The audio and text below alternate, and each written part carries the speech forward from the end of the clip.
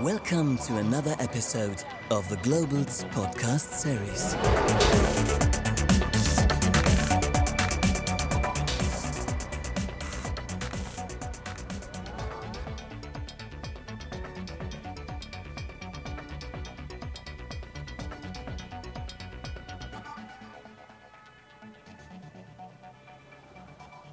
And Founder Institute itself is very international. You're like represented in 500 countries in 2,000 cities across the world. So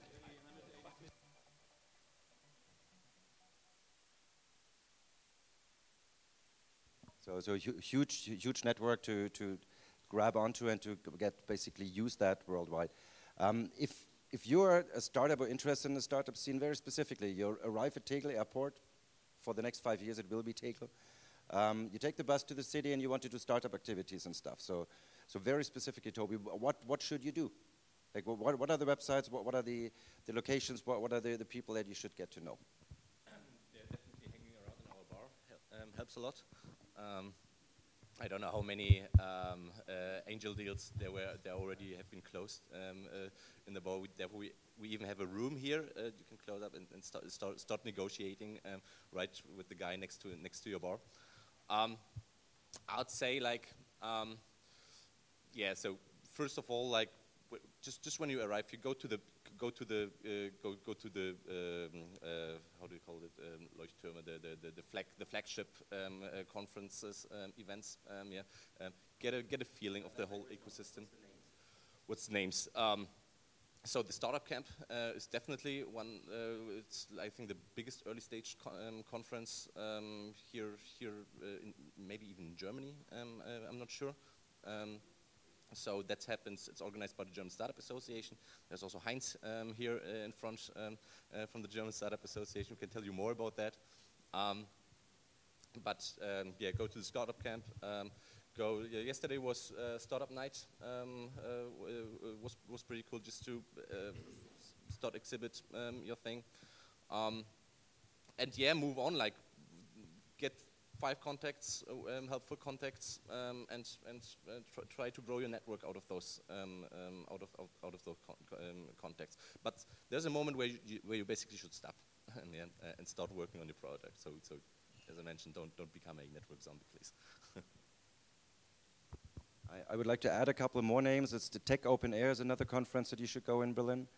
And then, of course, you don't meet people when you sit in your living room and code.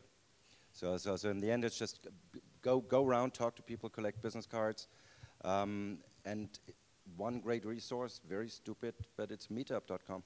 So it's startup meetups. There's every day there's meetups that you can go to. And it's a learning process where you will have evenings that are totally where you get nothing out of it, but then you learn out of it, and every once a week you have an evening which is really productive and that you can repeat. So it's a startup mode also in the networking area.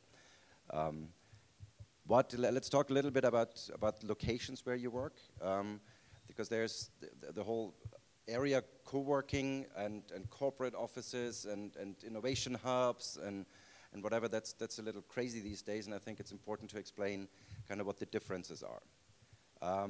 Maybe Tanya, you have the longest experience with all different versions of working together. Maybe you want to start. Well, obviously, I love the place.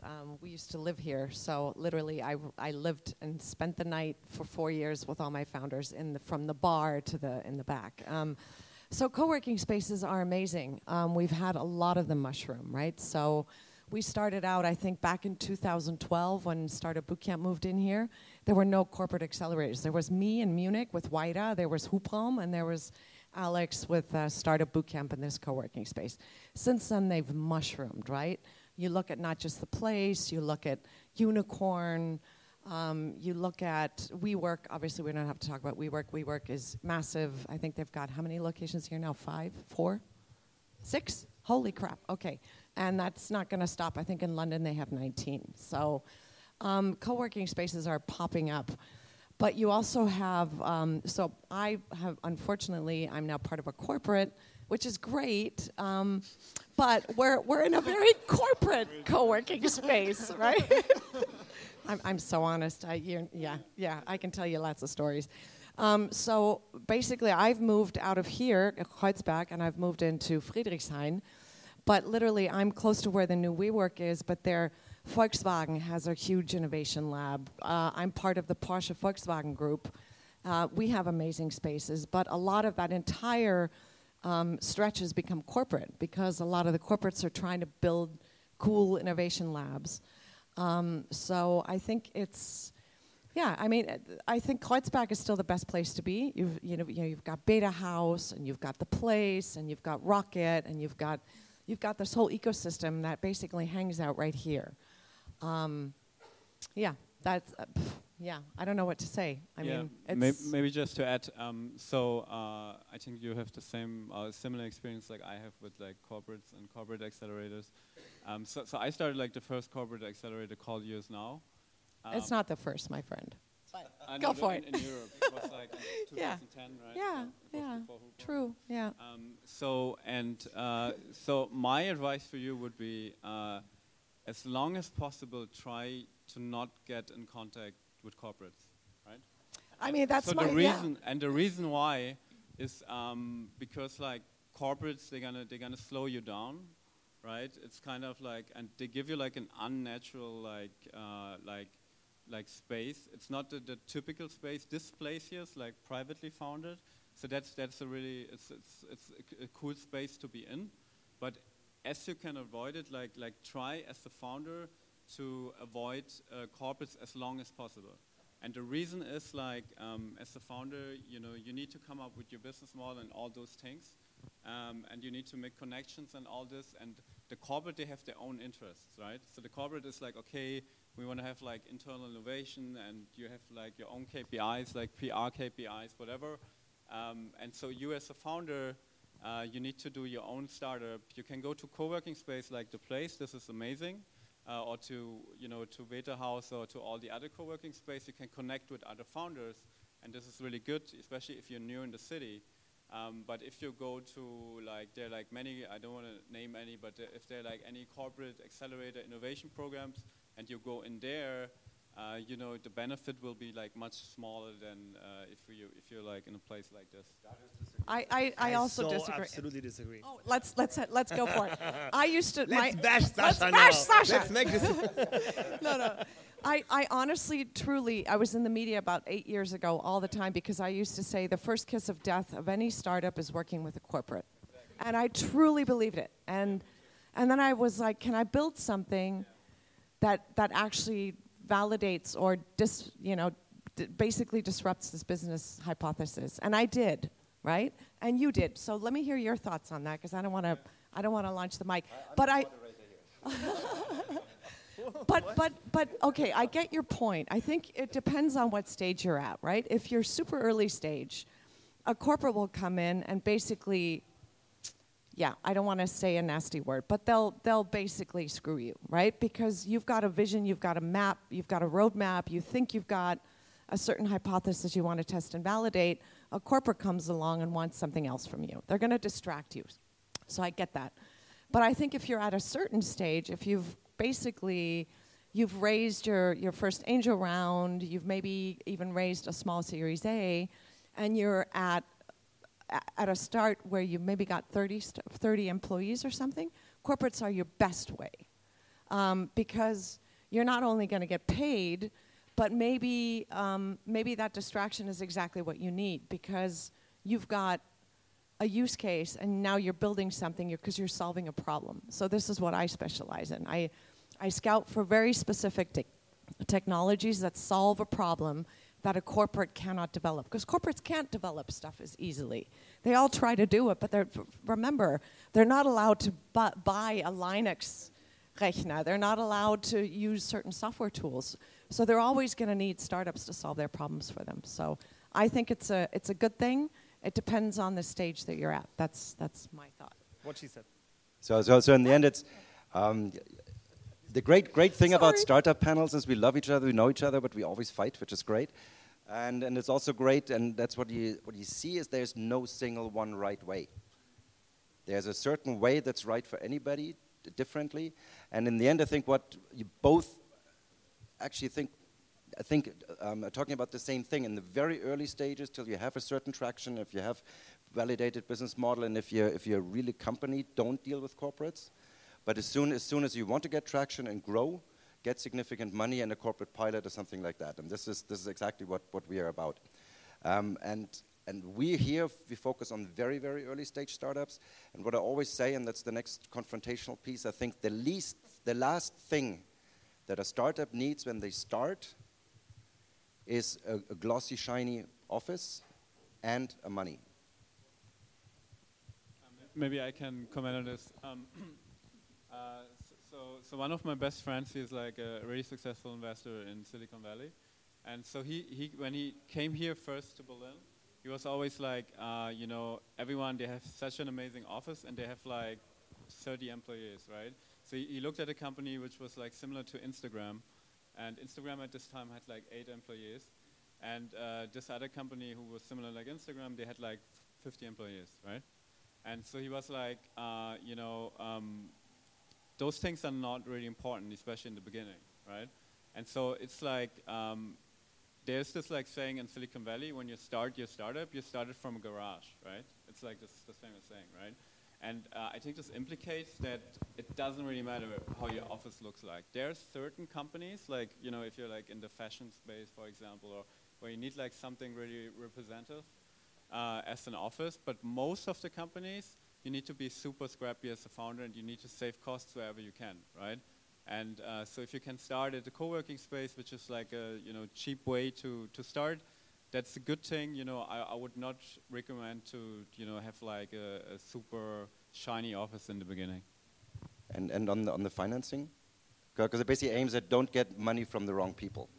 So you rather get money from the right people, which is less than big money from the wrong people. Yeah, I totally agree. I mean, like, so one wrong investor can totally like screw your company, right?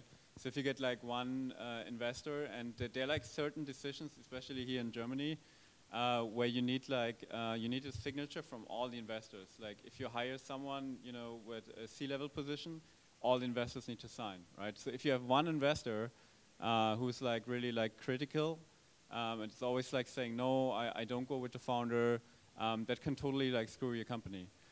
There are like ways to.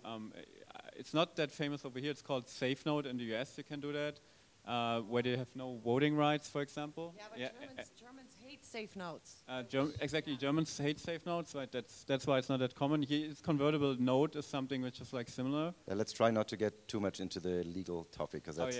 But exactly. in the end, the message is, do your due diligence on the investors.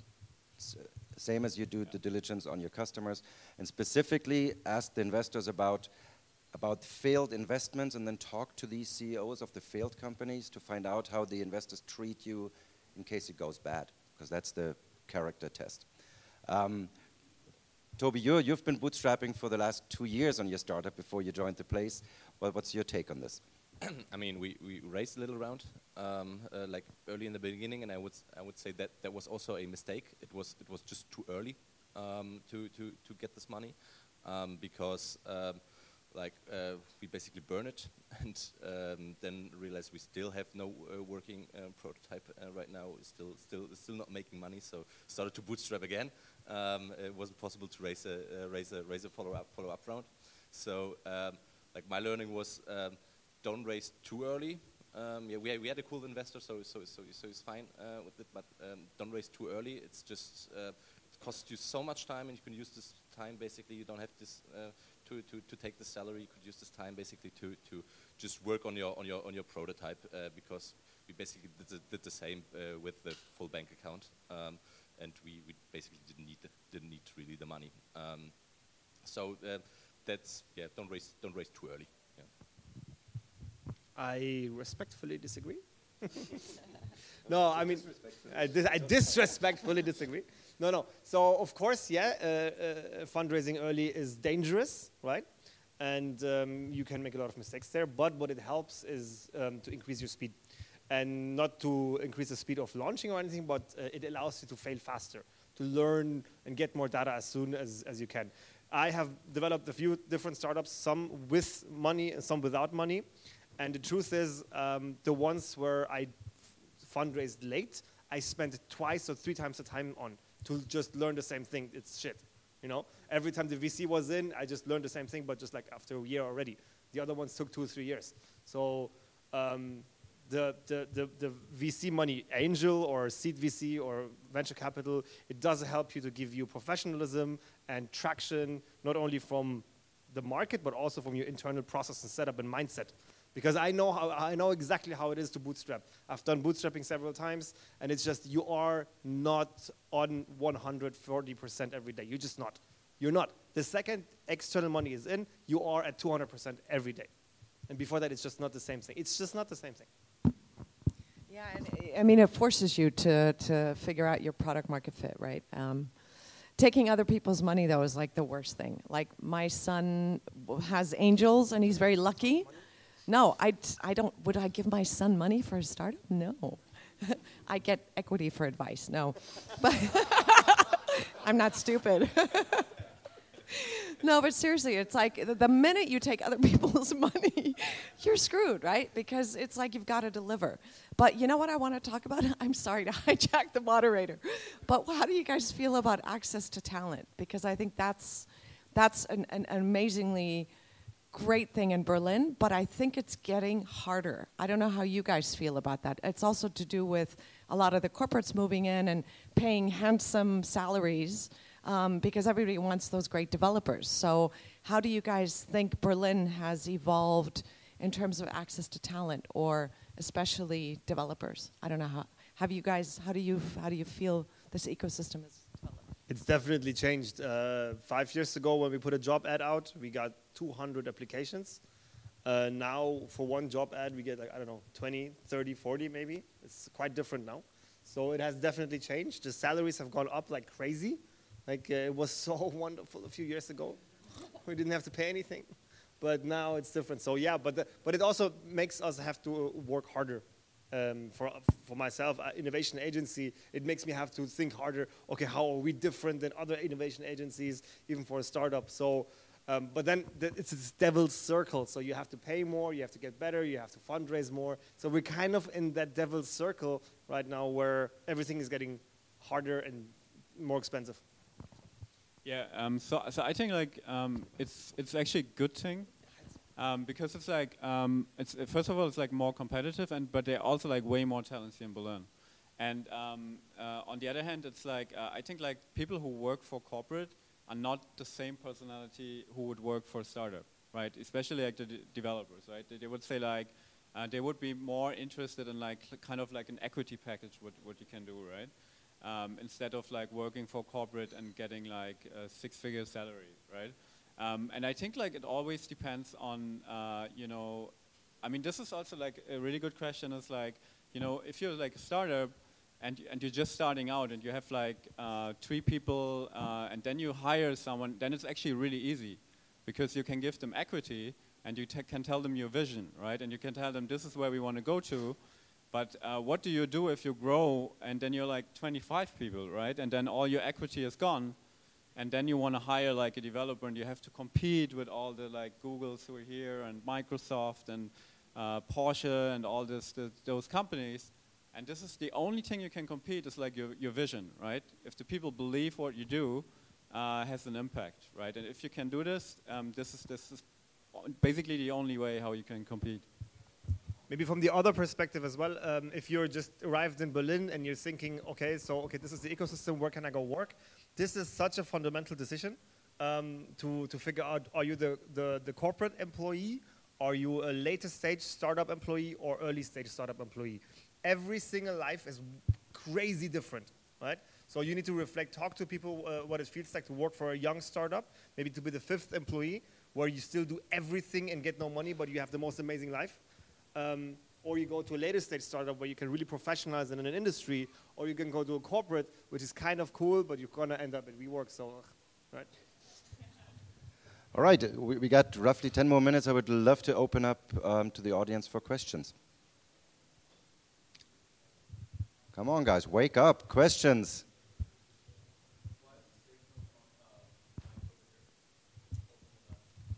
From what I understand, it has tax implications. So German, I'm not a lawyer, but for some reason there's a tax implication that you cannot write off a certain amount of your investment, which you could in other ways. So safe notes, even convertible notes, they're happening, they're more and more.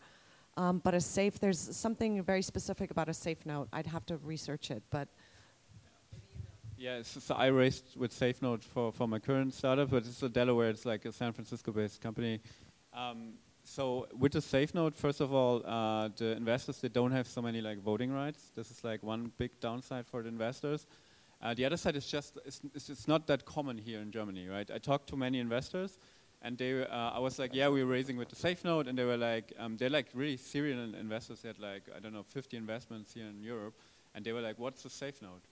And so it's not really that common, right? And so Y Combinator, they started this like SafeNote, and they make it like really founder-friendly. So it's really good for founders, but it's hard to raise a SafeNote here in Germany. It's more common in the US. Yeah, exactly. It only works for American companies. I've got a slightly different take on that. Yeah. The point about the SafeNote is what I said earlier. You don't need only money. The SafeNote, the investor is not fully on board because he's not involved in any governance of the company. Exactly. So you will not get the advice. You cannot call the investor and say, hey, I need your help, and please give me that information, give me these contacts. You just say, hey, I'm just a SafeNote holder. I'm not really involved. So basically the mentality of German investors often is, I want to have a real equity stake in the company, and then we are fully on the same boat, and then we can fully cooperate. And specifically for very early stage startups, I think that's important to do that. Yeah, maybe just to add to this point, so with the SafeNote you have like so it's gonna convert to the next round, right? So that basically means you invest right now, and then you have mostly like a cap, right? And like let's say like a 10 million cap. And then if you raise like 20 million, it will convert to equity. And then it's changing. But to this time, it's like Tobias said, yeah. Next question. Back there. What's your experience managing remote teams? Managing what? Remote teams. I am in a remote team. Just work, I know just a lot of software houses from Poland. I would, I think nearshoring is not a problem. Once it's India or China or whatever, offshoring can be a problem specifically for a young startup team. But I mean, in Germany, since we have this competition on employees, especially on developers, and so I think most startups even use at least nearshoring.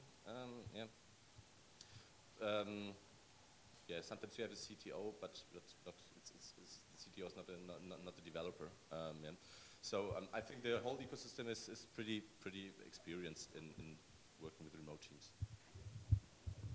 So I had my startup in Munich, and I used nearshoring. But the only advice I can give, learning the hard way, is what we did is we worked nearshoring-wise, like not too far. Like my developers would sit in the Ukraine, and they would sit in Czech Republic and in Hungary. And then what we would do is bring them in 1 week a month to sit with you and to constantly, because nearshoring is great, but figure out, like when the first investor comes in and you get your first code review and the code isn't documented, like all that kind of shit happens, right? So my best advice is work with that, but bring the team together as much as you can, at least 1 week a month if you can afford it. But that's critical, because if you don't, like I've seen shit shows. So. Keep your rights. Yeah. Yes, so I have we have a fully distributed team. So our development team sits in Sri Lanka, the CEO is in San Francisco, and we do all the business development over here in Germany. So I think those kind of things only work if the team has worked before, right? So for example, like my two co-founders, they worked before like for 7 years together, and our CTO, he sits in Sri Lanka, right? But if it would be like an agency, and you also need to think about incentives, right? So if you have this agency in India, wherever, and you know they're not really incentivized because they have many like projects, and if they work for you, you know you give them like the feature set and all this, but they are not really like thinking like a founder, and you need someone who thinks like a founder. So if you have like a co-founder who is at this remote place, and you know he's managing the team over there, then I think this can work in an early stage startup. But what's also important, what Tanya just said, is like bring the team together as much as possible. That's a huge difference. I just got the nice signal from the moderator. He just made like this. But I could convince him for one very last question that calls for a quick answer from all of us. So be creative. Maybe a yes or no question. Who wants to ask the last question? Come on, be courageous. You want to be in the startup scene. Yes? If nobody has one, how do you get into backhand?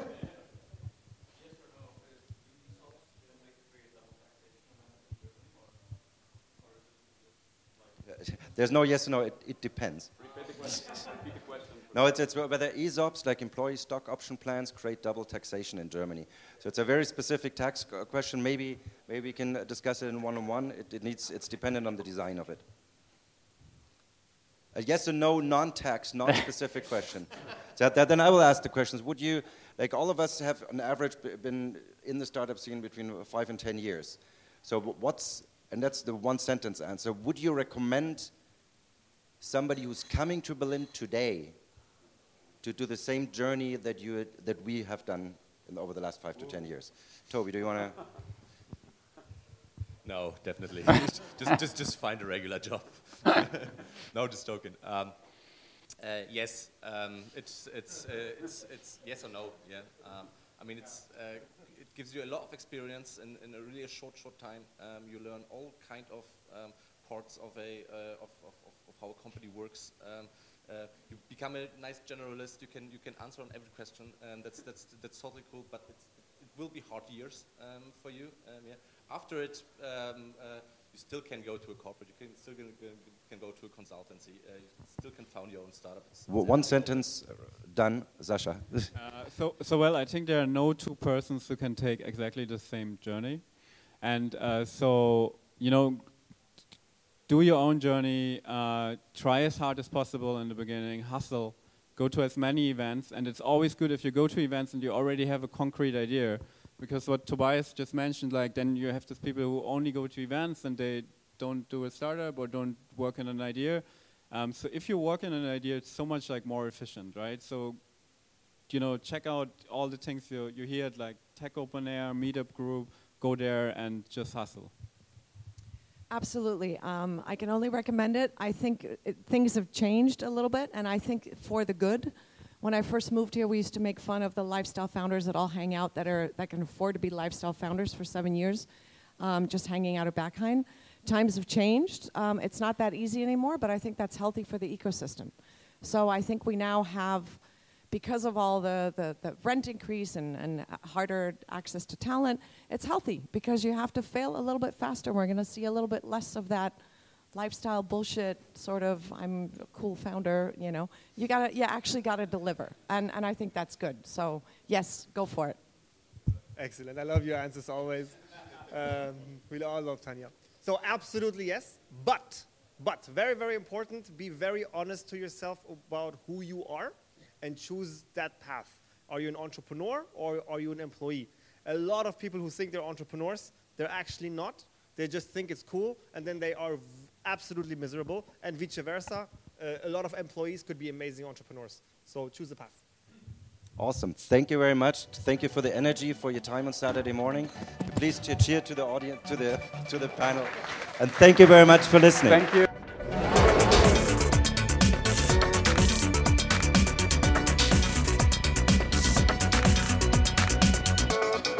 Thank you for listening to another episode of the Globals podcast series.